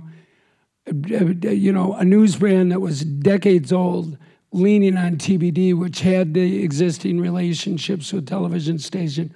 And I do think it's going to create a situation where You guys are hunters and gatherers. You're going to find what you need. What we have to do is, like at my newspaper, is make a business out of people who have to have exactly what we have whenever they want it. And we don't need 25 million people to give us money. We need 2 million people to give us money, the most regular, the people that want access to the archives. And then we're going to induce them with special delivery products. Do you want DealBook on your desktop? Every single second there's something going on. If you're an Oscar freak, do you want me to come and tell you who's going to win, blah, blah, blah, blah, blah, blah. A series of specialty products that will be an inducement. One thing that I think I've tried to talk our guys into is invite them in, the people who are our most trusted subscribers. Let them start overseeing content. Let them, kind of Tom Sawyer approach, where you say, you're kind of part of the family here, and one of the inducements is you do a bunch of free work for us. Seems good. Well, so much is happening. There's so many changes taking place that sometimes we get to we find ourselves in a circumstance in which certain kinds of changes seem so modest and minor that they don't even sort of get on the radar. But if you think about the simple way in which in the online times David mentioned this a little while ago, the readers themselves have a kind of participatory access to so many of them. Now, that's an incredibly minor and technologically very simple feature of the newspaper, but think of how it profoundly transforms the reader's relation to the material if he or she feels that when a significant article appears or a significant column appears, he or she can jump in and give her opinion or argue with what has been said. And that happens today in the online newspaper world thousands and thousands of times every day. I think the environment is so complex and so diverse that we have trouble sort of focusing on the elements in it that seem truly distinctive in terms of how our journalism is changing. Up here. I'm sorry, you're next, then you. We go to this side first. I'll cut. Hi, I'm Laura McGann. I write for the Nieman Journalism Lab at Harvard. My question is about buzz in the New York Times newsroom. What do writers think about the wall? Is there anxiety about your work being behind the wall, or is that not an issue? Well, I'll just say this first about the Nieman Lab. If any of you are sort of press wonks and want to know what's going on, I don't think anybody's doing sort of deeper, quicker takes than what you guys are doing right now. I do all my reading on Twitter. People ask me what I read Twitter. It's a human-enabled RSS that sends me deep, rich links. I curate my followers closely, and a lot of what I see is your work, so good on you. The wall is, our wall is going to be set back a ways, so you can come, and then probably on the 15th or 20th time, it's like, oh, by the way, this is how we eat. Are you interested in participating? Where we begin to ask people for a kind of convenience charge for coming in over and over. The available metrics say what he said, which is bupkis. Like everybody's just going to go, no, right? I don't think so. I do think that there's, and the question is, and this goes to what we were talking about with Stelter. Yeah, is, like the coal mine. I mean, are your good writers going to jump and want their stuff on the Daily Beast because they want, I mean, if you're a writer, do you want 250 million eyeballs or do you want 2 million paying eyeballs? And as a writer, what do you want? Good question. Well, true that, but I do not think that our visibility, we're still going to be optimized for web crawlers, and you can still, I mean, there's nothing more visible than being sort of in the New York Times. It's only in the doing that we're going to find out where it begins to become apparent that visibility is dropping. I will tell you that when we did Times Select, yes. Times. that they were putting all the columnists behind it, and I just started doing a column for the New York Times, and I was like, I am not Maureen Dowd. I am not Joe Nocera. I am like David Schmeckler. Nobody knows who I am or what I do. Please don't put me behind that wall. Please don't. Now, how am I going to feel, 8 years later with a partial wall? We'll see. People are not worried about it yet because it's not until January. And here's the thing. As long as the ad dollars keep on the grow, you can see it might take a little longer to get that wall going. And it might get set back a little farther. One of the beauties of our model is you can turn the wall up or down, and that it's got some dials on it. So I believe that visibility for writers is going to be really important, but people aren't, they're not worried about it yet. They'll be much keening once it happens. Hi, my name's Adam Hassler.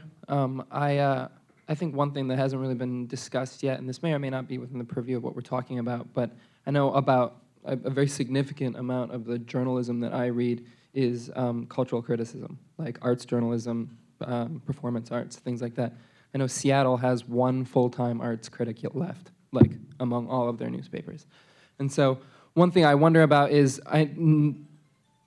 publications have had a very long past as being tastemakers, having a huge impact on what we consider to be part of our aesthetic canon, or if a show made it or didn't, or restaurant critics who, like, one bad review, like, their restaurant's done.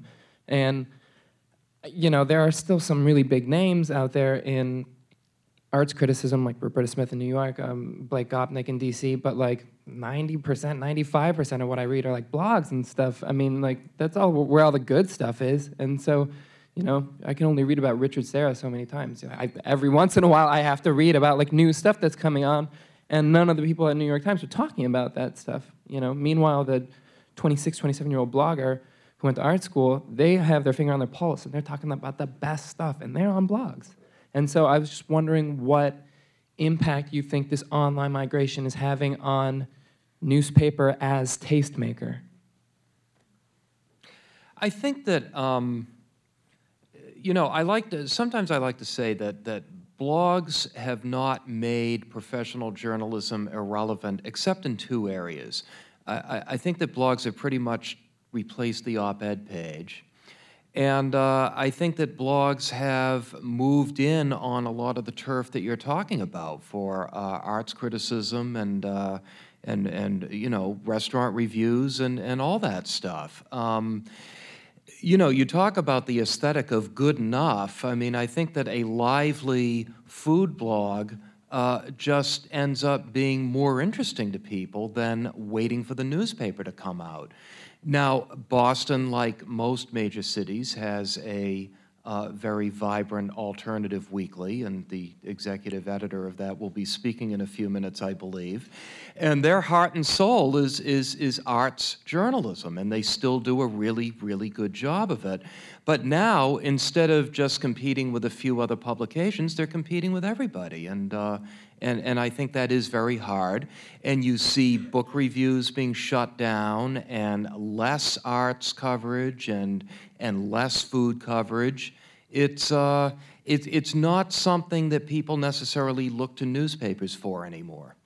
There is on our website, if you go into the archives, a forum on this topic, arts criticism and what's happening to arts criticism. And one of the points that was made at that forum was that the local arts community, especially the arts institutions in the community, the theaters and the art galleries, are the ones who are suffering the most because of the general disappearance of this kind of discourse, because it's affecting their attendance, it's affecting their sort of publicity. First of all, it's just a lovely question, and really well put. Something I think a lot about. A couple of things. One is, let's take food for an example. New York food blogs, frantic, crazy, really good. all sorts of players. New York Magazine has moved in just ferociously. And then there's all these independent blogs, and there's something called Midtown Lunch. And those two things, if you're from New York, you'd say, well, they don't go together. But what are they all preoccupied by? When we named Sam Sifton, my old boss, the chief food critic of the New York Times, that was DEFCON 4 for, like a month and a half. And so it's not just, I think the question of authority is very important, but at times the blogosphere reinforces an authority, and at times they disperse it. In film, I think it's much more acute. The city after city, indeed many alternative weeklies, letting go of their sui generis local critics and opting for commodity criticism or letting film blogs take the weight. The other threat is about just the very nature of authority, which is who is a trusted source for us? I'm a frantic moviegoer. I would always check Metacritic, which would synthesize and come up with an aggregate number of the reviews and look at critics I know. Now, a lot of times, I'll just pop onto the Twitter and say, have you seen X and X? What did you think? Those are my people. And I think that there's that sort of dispersal of authority is a threat over the long term for newspapers, which, let's remember, our paper and others make most of their money off that back end, the movie ads, all that stuff. So. Well, Dan blew my cover. My name's Peter Kadzis, and I will now say I work at the Boston Phoenix. Actually, first, I wanted to do two things. First, to report on an experience I had as being, I'm sure I was one of many, but I was surveyed by the New York Times. It began online right before they made their announcement that they were going. And I have to say that I like participating in surveys if it's something I want. And, you know, one day I'm on the New York Times site looking for something, and then at a very convenient time in my experience online, up came, could you answer some questions? And, you know, I did. It was an incredibly thorough, very smart survey that first was doing all the usual stuff. And they kept asking you if you wanted to go on, and it had to have been programmed in some way that there was some computer intelligence back there feeding questions to me based on what my previous answers were. I was actually back at headquarters putting my hands slowly up your skirt, but go ahead. But I'm just to say that the experience, and then, you know, that led to an email thanking me for doing it. Would I do another thing online? And I did several of these until I finally spoke with a real live person.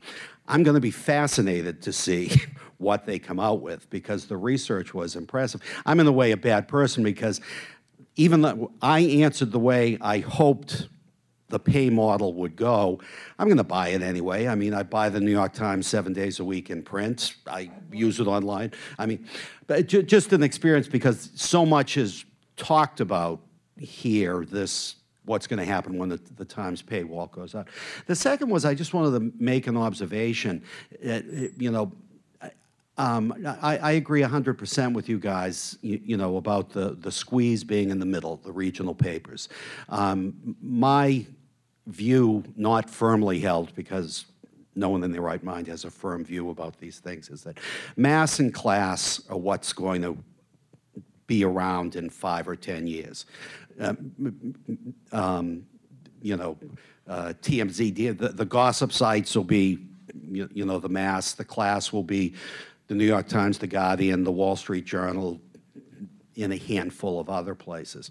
But audience, I think, in a way that none of us have figured out yet, is the key. Let me give you one example from the Phoenix from many years ago.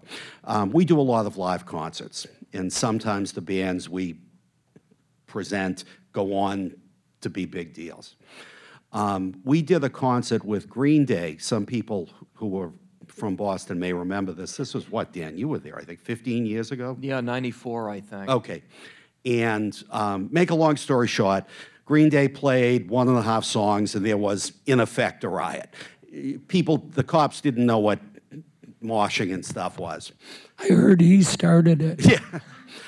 What happened the next day was, one thing, we had warned the police what was going to happen, and they didn't listen.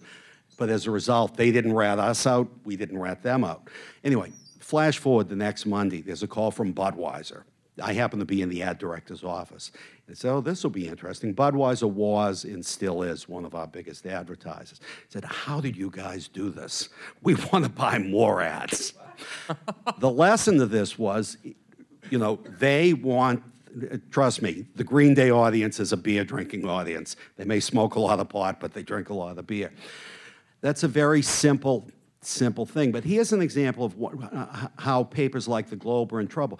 Levine, the great conductor, returns. Front page news in the New York Times. People page news in the Boston Globe. Now, by the way, the Globe did a fine job with the way they handled it. But in the long run, that that class, what I'm calling the class audience, is slowly deserting the Globe, and they'll be consolidating around the New York Times. This is going to happen all over the place. But as someone who sits in a position where I'm these days right the uncomfortable nexus of where the editorial department meets the business department, I can tell you this: newspapers still make more money. Newsprint brings in more cash than online does. The trouble is that amount of cash is going down, and I really see the future as one where it is going to be much slimmer for everyone, but the difference being is that younger journalists can do 3 or 4 things. You know, they can take videos, they can blog, they can report a story. So, I mean, I think we're going to see a future where the large organizations have maybe a third less people more, but it's not so much doing a third more work, they'll be working in 2, 3, or 4 different mediums.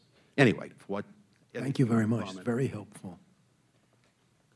We're running out of time. We have 10 minutes. My friend Henry Jenkins used to call these the lightning rounds. Let's make them as quick as we can, on both sides. Yes. I'll just quickly describe my nightmare scenario, which is something like the Boston Globe splits off into Boston.com and BostonGlobe.com, and you have a more affluent, better educated minority reading the actual Globe content, and then you have, you know, the 90% reading regurgitated wire stories and the top 25 things to do Wednesday afternoons, you know, whatever, and unpaid bloggers and all that. And the nightmare part is that no one will notice on Boston.com. They'll get their breaking news headlines from the AP, they'll get their Sox scores, and they'll go about their business. Am I missing something? Is that an ideal solution where they make money off the affluent people who care about the news, or is it an absolute catastrophe for the community in general? Is it an absolute catastrophe for the community in general? I don't know. I mean, you know, for several years now, a lot of smart people have thought that newspapers may have made a mistake in putting together websites that were essentially just repackaging their content, and that, in fact, the smartest thing to do was to have a website that featured different content and appealed to a different audience. And I give the Globe a lot of credit for giving that a try. We're going to have to see how it goes because, in fact, you may be right. There may be more people than they're comfortable with thinking that the free Boston.com site, even without much in the way of Globe content, is all they really need. But we'll have to see. You know, David talks about the dial that they're going to have for the paywall. The Globe is going to have a dial for how much Globe content to put into Boston.com, and I suspect that that's going to go up and down quite a bit as they try to figure out, you know, how much do we need to put in here to make the site attractive without necessarily taking away from our pay model plan. Is there already a split between those two audiences? You know, who you're selling advertisements to and who you're actually writing the news stories to? Well, I mean, there's a split, except that all of the Globe content is free online. So, the split may not be that important. I share your concern. I feel like on the in terms of political information that we self-assemble into verticals of interest, which only reinforce what we believe, and that the village common is disappearing. That's A. And then B, this deal about, oh, I'm part of, quality audiences and quality content for quality audiences, and the other guy goes, oh, I read gruel for the low-sloping foreheads. It seems just fine. And creating a kind of bifurcation or ghettoization of information. I think that when people talked about an informed citizenry, it's okay that people assemble their news diet. I wouldn't want great journalism to become a high-class district where everybody wasn't invited. Right, which is why Boston in particular worries me. I feel like. And it's not like Boston hasn't had a little history of that, by the way. Over here. Johanna Knapp Schaefer, freelance writer in Manchester. I was just curious what your thoughts were on the impact of migration of newspapers to the web and overall decentralization of the news on municipal and state governments. I've heard that state houses are largely empty of reporters these days, and that legislators are noticing. Is that true? Well, I would refer you to this speech that Michael Schudson gave the other day, who said that like half the state house reporters are gone. I live in New Jersey, which is a game preserve of corruption. Our last big bust, we need the 3 buses just to take the mayors away. You think I'm joking, but so when the Star-Ledger, which has suffered from this consolidation that Dan talked about in terms of, probably a $9 billion retail market is now a $4 billion between consolidation and auto, classified, especially department store consolidation. And that's why it's so cool that Paul Bass is saying that they have a state house sort of component, because if you look at the budget overall and the spend going out, who controls the most money? If you take defense out of it, which is sort of non-discretionary in a way, it's the states, not the feds.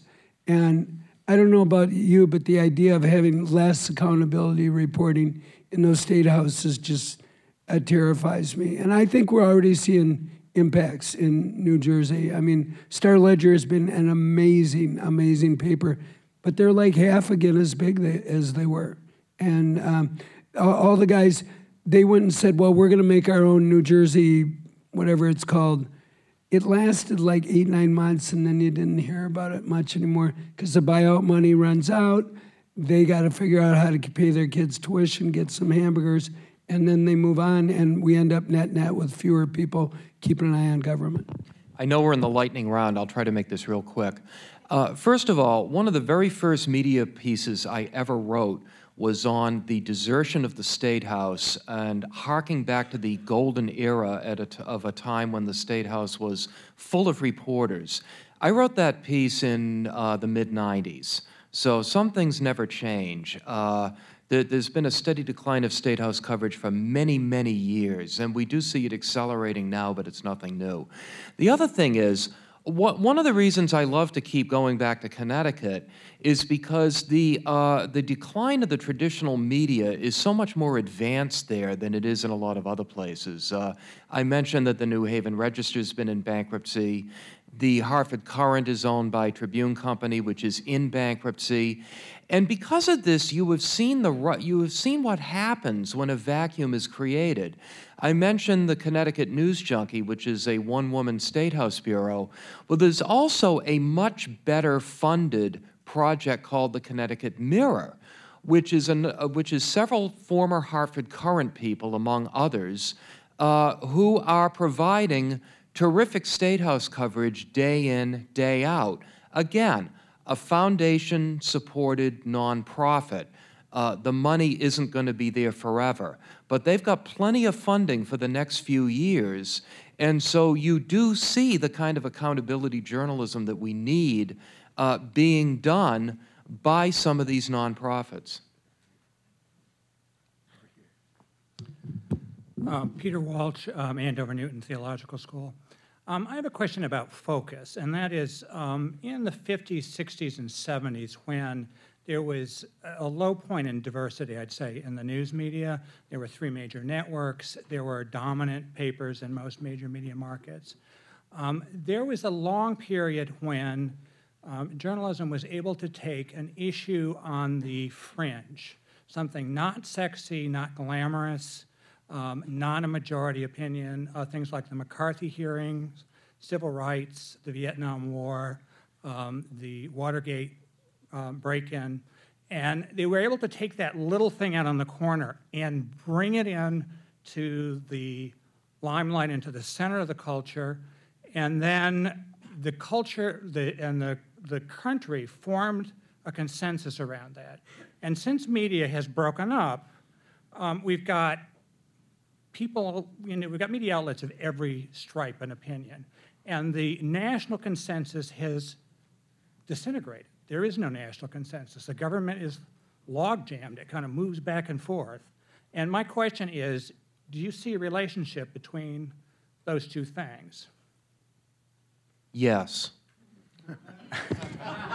Double yes. I just do. And then the question is, then what do you do about it? You don't do anything about it. It was a distinctly 20th century phenomenon. It not only doesn't exist anymore, but it didn't exist before the 20th century either. That's correct. It was just one of those odd historical moments, and I think it brought with it good things, and I also think it brought with it bad things. Frankly, I love the notion of a diversity consensus that we have media. today. One of the things you have to realize when people talk about monopoly institutions in the respective cities and their respective industries is one of the things, they threw out so much cash, they didn't know what to do with it, so they ended up sticking it into journalism. And that's where investigative journalism came from. That's where is when they had these monopolies, they ended up sitting on so much money that they ended up funding all manner of adventurous and wonderful, big long heaves, taking apart issues and stuff in a way that there'll never be that excess revenue in the system to do that. It's going to have to, now that's all gone over to sort of .org, ProPublica part of the equation. Final question. I was interested to see Huffington Post in this list, the top 12 sites. And if you didn't already talk about it, of all of the sort of progressive left liberal websites one could think of, Truthdig, Truthout, Common Dreams, Alternet, why Huffington Post? What do you think explains the relative success of Huffington Post? And where can this data, is this kind of data available publicly somehow? These two charts, I should have mentioned that the two charts that were displayed are from the fall issue of the American Journalism Review. I put them up partly to cause the kind of connection you've made. It's very curious that there are not exactly radical, but certainly left-oriented sites that are so popular. There's one. Yes, one, but still the others are, and the other thing I had hoped people might notice is that one of the distinctive, David mentioned this at the beginning of his talk, one of the most interesting recent developments is the way neutral portals are now beginning to hire journalists and are themselves becoming journalism sites, and they're hiring good journalists and spending money on it. This is especially true of Yahoo and AOL. And if we look at these charts, one of the really distinctive and disturbing elements of it is, first of all, that the first true newspaper site that shows up on the most popular sites is the New York Times, and it's number 5. And there are only 4 newspaper sites in the supposed most popular news sites on the web. But more interesting to me is the other chart, which indicates the amount of time that people stay on these portals. Now, there may be more news on AOL or Yahoo than we saw before, than has been the case before, but if visitors are only staying there for 5 minutes or for 8 minutes, how much news are they getting? And that's an eternity in web time. That's a very sticky, HuffPo, a couple of things. Why them? One, Ariana. Never saw a brand build out like it. Historically, before she came along, $50 million, 4 to 5 years to build out a national brand. She did it for under $10 million in a year. Remarkable thing to want. 2 is HuffPo is a technology company. It's not really a news company. They SEO the hell out of their stuff. They test headlines in real time. 3 is they're kind of a sex company too. Is if you get just past that big luscious front page, you see what's driving a lot of hits. Might be the inadvertent shots of Britney getting out of a car, or that again and again. There's a lot of sort of weird traffic stuff where you see it off to the side, you don't want to look at it, and somehow your mouse just crawls over there. And you click on it, and you don't want to reinforce such skullduggery, but there's something irresistible either in the photo or the but the main thing, the main reason is they have a business model based on theft, which kind of helps keep your costs down. They will often excerpt their impression of what fair use is often goes down 6 and 8 paragraphs deep, and that's a pretty handy model. I give Ariana, and I adore her. She just is a gas to be around.